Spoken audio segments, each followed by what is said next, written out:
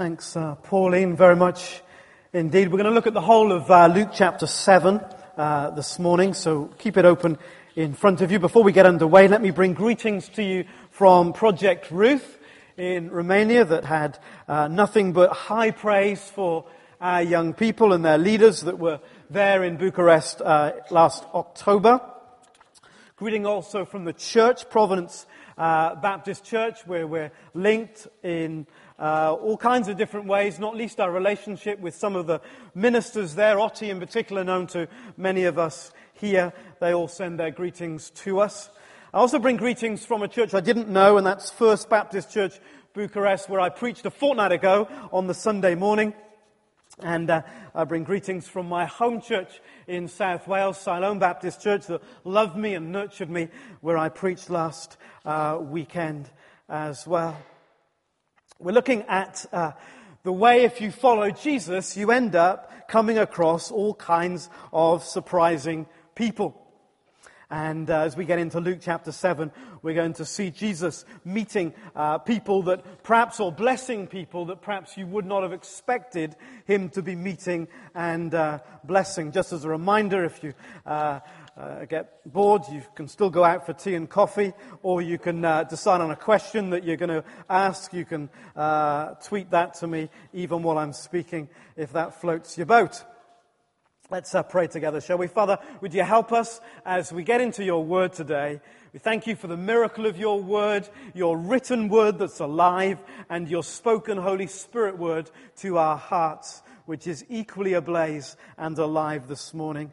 Help us to hear from you today what we need to hear, and help us to do what we hear you saying. In Jesus' name, amen.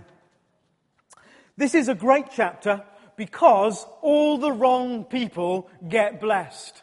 And it's almost as if there's a wink from heaven to us and to those people that, hey, never forget, this is what God is like. He longs to bless, and his blessings can be found upon and in the most unlikely situations. If we go way back into the Old Testament, we read in Numbers some very familiar words.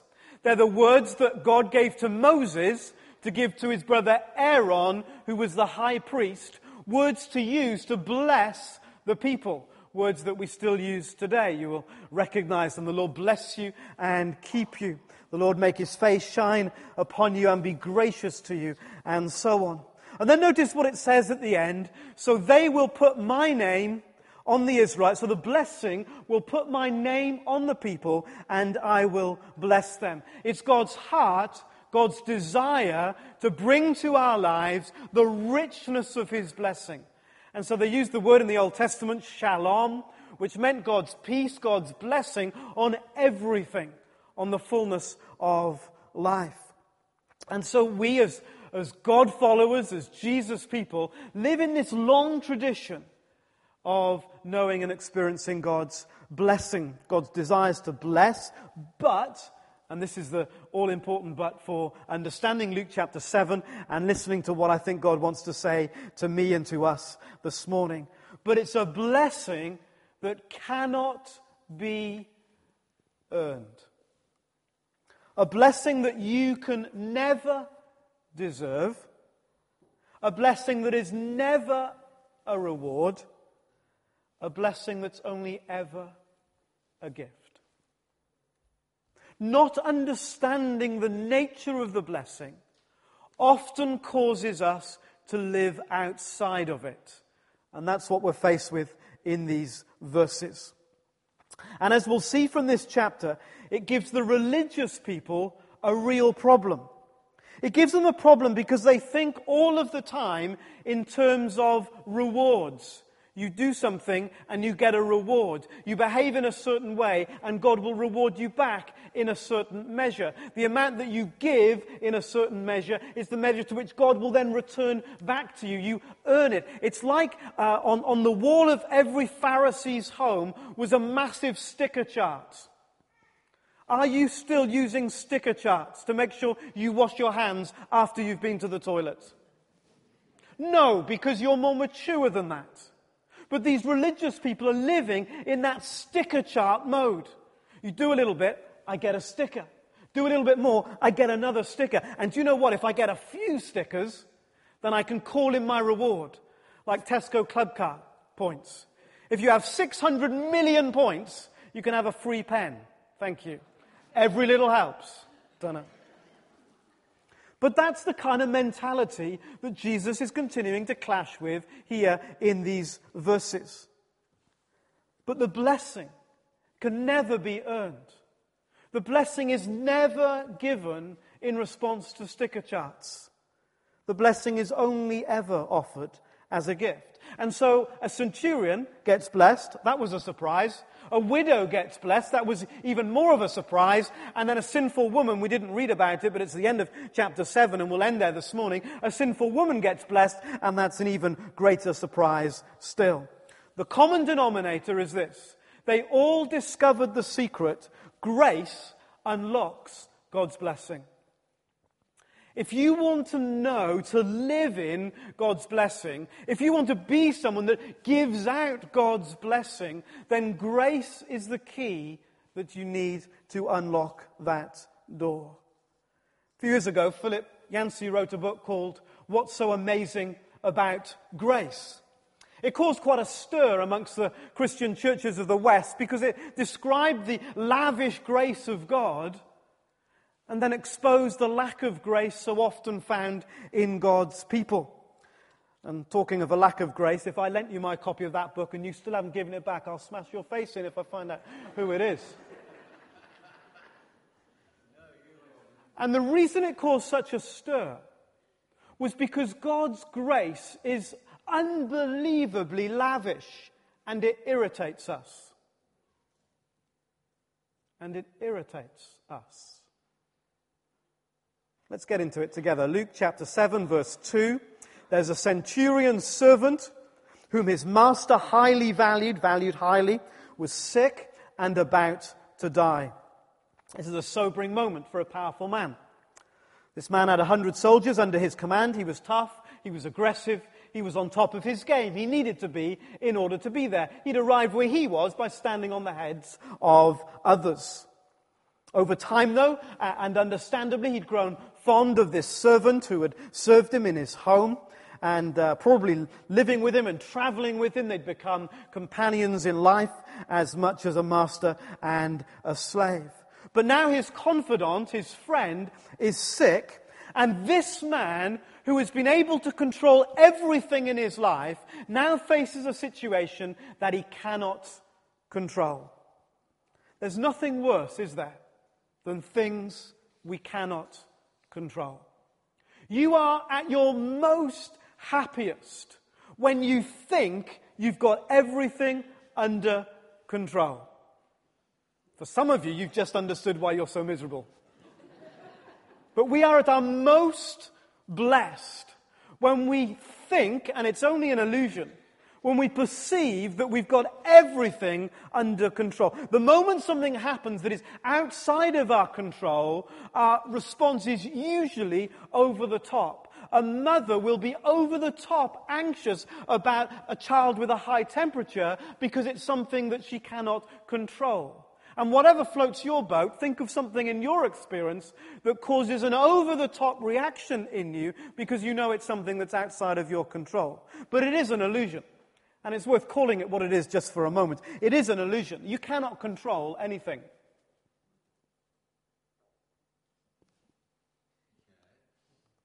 You cannot control anything. And you can spend the whole of your life trying, and it's exhausting. We can spend all of our lives seeking to control, and we end up popping pills to keep ourselves peaceful about the things that we cannot control. Maybe it's time to give up control for something better, and we'll get there as well this morning. Give up control for something better. So for this centurion, the bubble of his illusion has been burst. Feel sorry for him, because we all know what it's like to be there. When something is happening to us that we do not like and we cannot control it. And for all his human authority, his servant is sick and he can do nothing about it. He hears about Jesus. He doesn't know Jesus personally. it would seem at first, but he knows a lot about him, and he knows that some local Jews, some local people, the religious Jews, do know Jesus, so he sends the Jews to go and speak to Jesus. The centurion, verse 3, heard of Jesus and sent some elders of the Jews to him, asking him to come and heal this servant.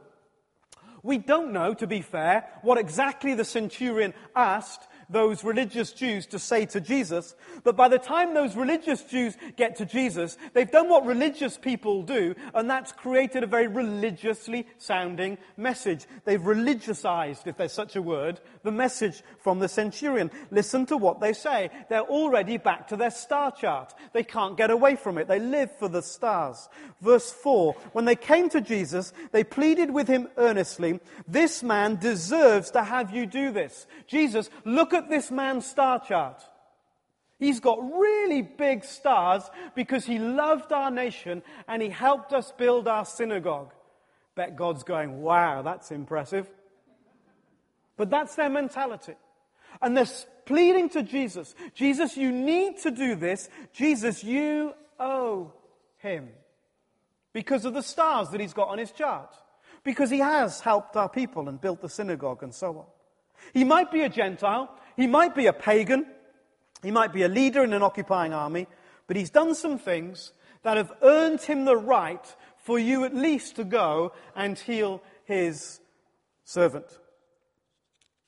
Now, a common approach of any occupying commander would be to appease the nation that they were occupying by doing things like building the synagogue and so on. So it's not a surprising scenario. Jesus, you are in this man's debt. You owe him. Isn't that weird? Kind of absurd? About as absurd as every other religious act that this planet has ever seen. As if God owes us. The religious mindset that God owes us something because we've done some good to deserve it is, at its root, absolutely demonic. Absolutely demonic. It is the one lie that completely undermines the gospel. And that's why we see it everywhere we look. That's why the human heart, as Martin Luther said, I forget the exact quote, he said, the human heart has a natural tendency to be religious. A natural bent to want to earn something. And Jesus comes along with something very, very different. And we need to expose that demonic attitude that lies in all of us that says, if only I do a little bit, then somehow God will owe me. And when I need to, I'll call in that favor. And if God doesn't respond when I call in the favor, I'll get angry and bitter with him. That'll show him as well. And we live like that sometimes. Although we wouldn't call it that, because that doesn't sound very nice. But that's what goes on in our hearts. And it's not just me, is it? Phew. It's always a risk. Our goodness, the Bible says, is like filthy rags. Rags. And some of you instinctively, and I can even feel it in myself instinctively, want to be a little bit offended by that. Surely my goodness is a little better than that. But it depends who you compare yourself with. Immediately as we start talking like this, I kind of want to look around the room and decide who I'm better at something than. That's not just me either, is it? So we think of someone that we can compare ourselves with and then satisfy ourselves that, well, actually, I'm not as bad as them, so therefore I'm pretty good. Remember what happened to Isaiah at the beginning of his ministry? He rocks up in the temple, and something surprising happened. Jesus turned up in his own temple.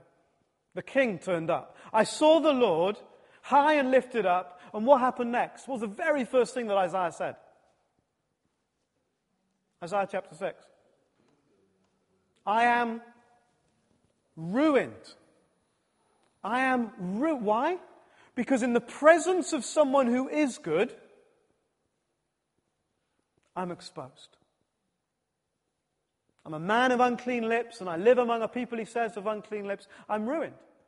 But then that beautiful moment when a coal comes from the altar, the sacrifice of Jesus, and we followed that thread through the story last year, and touched his lips, and he was clean, he was healed and forgiven, and then sent out to be a preacher of the kingdom.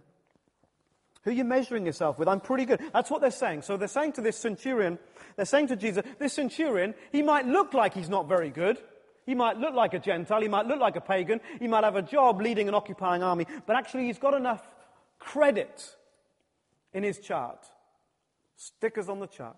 So you owe him. Who are you comparing yourself with? So these religious are attempting to twist Jesus' arm. Amazingly, Jesus says, okay, I'll go. I'll go. Why? I don't know. Maybe because he knew the centurion's heart and not the heart of these religious leaders. So they start making their way to the centurion's house. As they do, the true heart of the centurion is revealed. Suddenly, for whatever reason, maybe he understood it all along and he'd only just heard the kind of report that the Jewish leaders had made to Jesus. Suddenly he changes his mind. Or perhaps it was his mind all along. I'm not worthy of this. I do not deserve this. There is nothing in me that has earned the right for this man to come to my house. There is nothing in my life that can cause me to plead that he really ought to come. Otherwise, he's being in some way unfair. Otherwise, the morality of the universe will be tipped out of balance. I don't have any credit to call in, any favors I can fall back on. So tell him not to come. Tell him he can't come. I'm not worthy of him coming into my house. But if he wants to, out of his own free choice, if he wants to, if he chooses to, not because I've earned it or demand it, but simply because he can and he wills to, I know that he can just say the word. And so I'm going to leave it at that. Really important lines of principles being drawn here in this story. It was the realization that actually Jesus owes you nothing. Nothing. Jesus, you owe him nothing. But if you say the word. So Jesus went with them. He's not far from the house. When the centurion sent friends to say, Lord, don't trouble yourself, for I do not deserve to have you come under my roof. For I myself, verse 8, am a man under authority with soldiers under me. I tell this one, go, and he goes, and that one, come, and he comes. I say to my servant, do this, and he does it. I've got nothing to offer, is what the centurion is saying. No bargaining power. Nothing I can twist your arm with. But if you say the word. You see, the centurion knew, and that's why Jesus commended him. The centurion knew that in the end, it was Jesus only. He could do it if he wanted to, and he didn't have to do it if he didn't. There was no bargaining, there was no payment, there were no favors, no sticker charts, nothing he could call in. Jesus. Only Jesus. What does Jesus say in the face of this man's faith, who recognized that it was only Jesus? He's amazed. I've not found such great faith even in Israel. The people that I thought would understand this have not understood it. It's taken a pagan centurion to understand that faith is simply putting your trust in him for no other reason than he is the one who is worth putting our trust and our faith in. Jesus' goodness, faith in his heart, not in our own goodness. You see, essentially what those Jewish religious people were doing was saying that the centurion's goodness is enough to bring about this salvation. You need to do it, Jesus, because this centurion, well, he's done enough things to earn it. Where is the faith? Where is the trust? The trust is in what the centurion has done, in his goodness. And Jesus says, no. That's not the faith I'm looking for. I can find that type of faith, actually, all over Israel. All over Israel there are people putting faith in their own goodness. What I'm looking for is someone who will just put faith in who I am. If you say the word, but if you don't. If you say the word, but if you don't.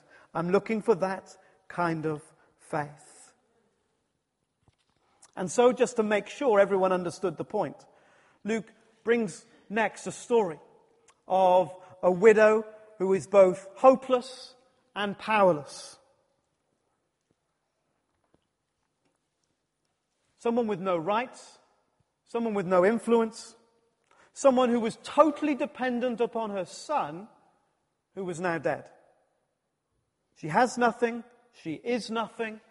In that culture, in that context, it's over for her. She had nothing to give. Everybody knew this woman had nothing to give. She couldn't repay Jesus in any way. There was nothing on her sticker chart. There was no credit in the bank. She was hopeless and helpless. And so as the story unfolds, we get this glimpse of what the driving force is. What is the reason that the story unfolds? Why is she met by Jesus in this way? Is it her merit? Has she done 20 years as a Sunday school teacher, so she deserves it? Has she attended church regularly all her life, never missed a church meeting? Is there some good that she's built up that means that Jesus now owes her something? No, nothing. How many stickers on her chart? None. So what do we read? Soon after, Jesus went to a town called Nain, verse 11, and his disciples and a large crowd went along with him. As he approached the town gate, a dead person was being carried out, the only son of his mother, and she was a widow, and a large crowd from the town was with her. When the Lord saw her, his heart went out to her, and he said, "Don't cry." What's the motivation? What's the driving force? What's the reason that Jesus intervenes?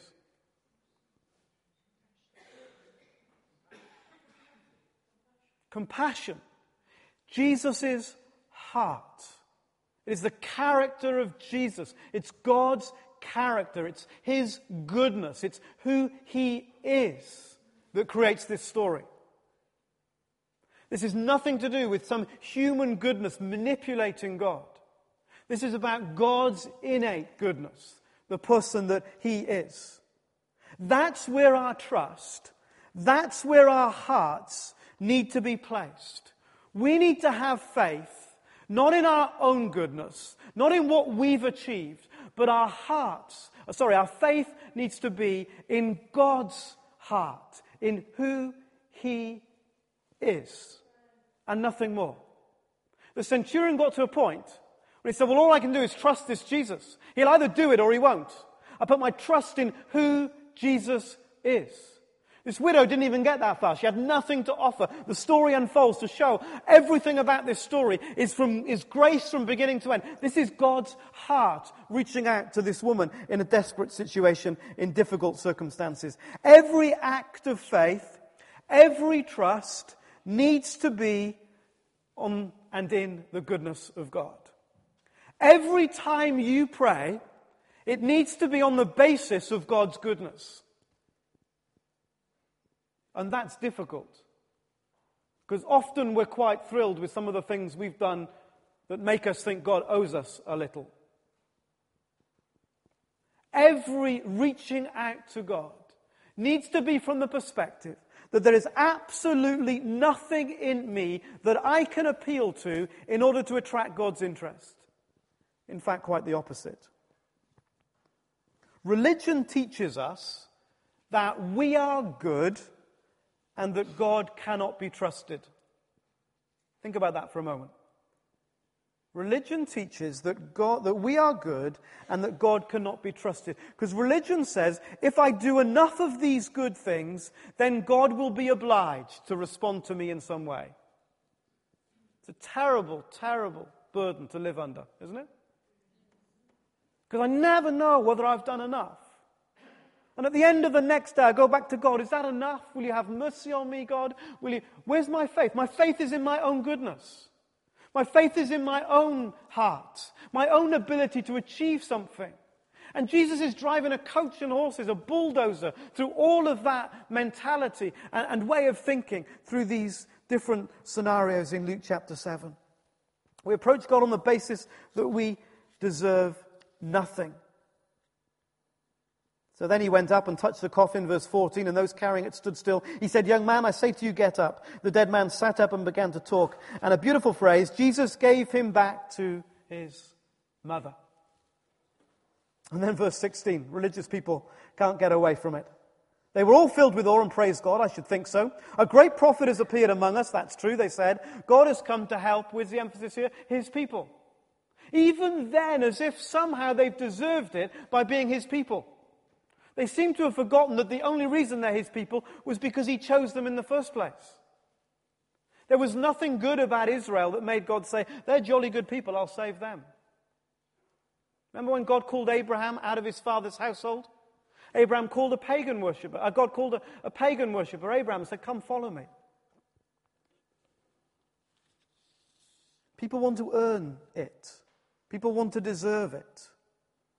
And God says, no, it's not even the same book. You can't deserve or earn any of this. And then this theme kind of takes a break, it would appear, by a little story about John the Baptist, who's beginning to wonder whether Jesus really was the Christ. He's been in prison, he's been locked away from what's going on. But notice what it says there, just in the middle, verse 29. All the people, even the tax collectors, when they heard Jesus' words, acknowledged that God was the way was right because they'd been baptized by John. But the Pharisees and experts in the law rejected God's purpose for themselves because they'd not been baptized by John. In other words, they had chosen to continue to trust in their own righteousness. This is exactly what this whole chapter is about. Who are you going to trust to get God to bless you? I'm assuming, by the way, that you want God to bless you. I'm assuming you want God's blessing on your life, on your family, on your relationships, on this church. What are we going to do to get God to bless us? The Jewish religious leaders said, well, let's go to God and tell him how much we've done. Build a synagogue, love the nation. Let's go to God and impress him with our good works. And Jesus says, no, not at all. I will give when people realize there is nothing in them that deserves it. And if you've ever wondered why the church is full of motley people from all around the world in every culture, it's because those are the people with enough grace to say, I didn't deserve this. I didn't deserve it. Fast forward then to the last story in this chapter as we come into land. When Jesus rams the point home, the key to God's blessing is grace. You haven't deserved it and you cannot earn it. So you get this contrast. The Pharisee, who thinks he's got everything to offer Jesus. He's giving Jesus the invitation of the year to come to his house for a meal, and using the kind of Greek context of a symposium, a religious discussion. So he's inviting Jesus to a meal of honor.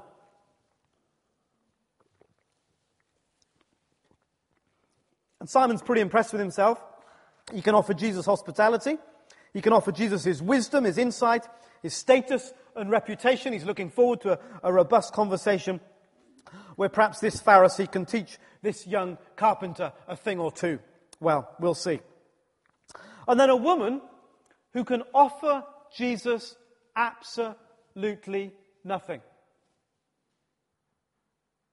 comes into the room. Who will Jesus choose to bless? On whom will God's blessing fall? The person who thinks that he or she has done pretty well, considering, or the person who knows they haven't made it? Simon the Pharisee expected the blessing to fall on him. But then this woman walks in. When a woman, verse 37, who had lived a sinful life in the town, learned that Jesus was eating at the Pharisee's house, she brought an alabaster jar of perfume. Her look, her smell, her walk all confirmed who she was. As if Jesus didn't know, Simon the Pharisee was kind enough to point it out to her. Don't you love that about religious people? Do you know who that is? Just for prayer, you know. When the Pharisee who had invited him saw this, he said to himself, if this man were a prophet, he would know who is touching him, and what kind of woman she is, that she is a sinner. Thanks, Simon, for that blindingly huge insight. The Pharisee believed he'd earned the right to receive Jesus' attention. The woman knew that she had nothing to bring. So there he is, full of his own merit, full of his own credentials. And what he's saying is, Jesus, do you realize who that is who's interrupting us? I am the one that has more stickers on the chart than she does. Do you know that, Jesus? Do you realize she's even lost her chart, let alone her stickers that she never had? Here's my chart and my stickers. Tell her to go away while we do things that are important. That's what's going on. Don't you know, Jesus, who she is? The sooner you get rid of her, the better for all of us, because she has no stickers on her chart. So who's he trusting in? He's trusting in his own goodness. He's trusting in his own ability. He's trusting in what he can bring to the table for himself. And Jesus says, okay, just hang on a minute. Let me tell you a story. Let me tell you a story about two men who owed money to a certain moneylender. One owed him 500 denarii and the other 50. Neither of them had the money to pay him back, so he cancelled the debts of both. Now, which of them will love him more? This is a brilliant story from Jesus. Shortest parable, but probably one of the most insightful. Every religious person knew that the task, supposedly, was to love the Lord your God with all your heart, soul, mind, and strength. That was the Shema, what they would have repeated from birth back in the Old Testament. They were to love God and love their neighbor. Jesus tells a story that highlights that the person who's likely to love the most is the person who's been the most sinful. So if Simon the Pharisee wants to identify as someone who really loves the Lord, he'll have to admit that he was the sinner in the... Do you see? Clever, hey? God's smart. So Simon doesn't know how to answer. He can't bring himself to say he's a sinner and therefore loves the Lord a lot. But if he doesn't love the Lord a lot, he exposes the uselessness of his religion. Got him. So, with a bit of coughing and spluttering, Simon replied, I suppose the one who had the bigger debts cancelled. With a wink and a nudge, Jesus said, well done, young man. You've answered correctly. And the room went silent for a moment, I'm sure. Simon? Yes? Was that woman that he was talking about, the one that was down by the well? No, different one. Different one. The Bible's full of sinful women. And sinful men, I might add. So, there we are, in this silence for a moment, when Simon the Pharisee, who trusted in his own righteousness, is utterly exposed. And he's wondering where on earth this can go. And then Jesus gently turns to this woman. He turned, verse 44, to the woman and said to Simon, do you see this woman? He hadn't seen her at all, had he? What had he seen? He'd seen a sinner. Had he seen the woman? No. Do you see this woman? I came into your house. You did not give me any water for my feet, but she wet my feet with her tears and wiped them with her hair. You did not give me a kiss, but this woman, from the time I entered, has not stopped kissing my feet. You did not put oil on my head, but she has poured perfume on my feet. Therefore I tell you, her many sins have been forgiven, for she loved much. But he who has been forgiven little loves little. Simon, you have not got past your own goodness. And because you've been focused on your own goodness, you've missed all the common courtesies that I would have expected coming into your home. You've invited me into your home, but it's all been about you. It's all been about your sticker chart. It's all been about how many more stickers you can get on your chart just because you've had me for a meal. My blessing's coming, but it's not falling on you. Because you've got no idea, Simon, how much you need to be forgiven, just like this woman. The place of blessing, the moment of forgiveness, is absolutely free, but it comes at a cost. The cost of recognizing you've got nothing to bring. The cost of laying your life before God and saying there is nothing at all in me that means you owe me, no favors I can call in, no bribe I can make, no moral credit in my spiritual bank. Like the widow of Nain, I come with nothing. And like the widow of Nain, I'm desperate and helpless. And like the centurion, I need to realize that I cannot convince Jesus to help me on the basis of my own goodness. And so, like the sinful woman, I need to decide that it doesn't matter who knows. It doesn't matter in the end who looks at me in a disgusting way, as those religious people would have looked with absolute a sense of despising of this sinful woman. I'm going to push past all of that because I've got to get to Jesus just as I am, with nothing to bring. And then I'll receive from him the blessing that he promised Aaron years ago. We sing Rock of Ages, cleft of me sometimes. Nothing in my hand I bring, simply to the cross I cling. Naked come to thee for dress, helpless look to thee for grace. Foul I to the fountain fly, wash me, Saviour, or I die. Very simple question in these last 2 minutes. Very simple question. On what basis are you approaching God this morning? On what basis? For what reason today should God bless you? Is there any hint in your spiritual life that somewhere within you lurks the feeling that God owes you, doesn't he? Does God owe you because you've served him faithfully at church for as long as you can remember? Does he owe you because you've stayed in a difficult marriage for more years than you care to count? Does he owe you because you've put up with a difficult boss or a difficult neighbor? Does he owe you because you've faithfully paid your tithe? Does he owe you because you've never missed a church weekend? A monthly communion? A Sunday service? Does he owe you because you get up early to read your Bible? Does he owe you because sometimes you go without food for spiritual purposes? Does he owe you because you let the small group use your house as long as they take their shoes off?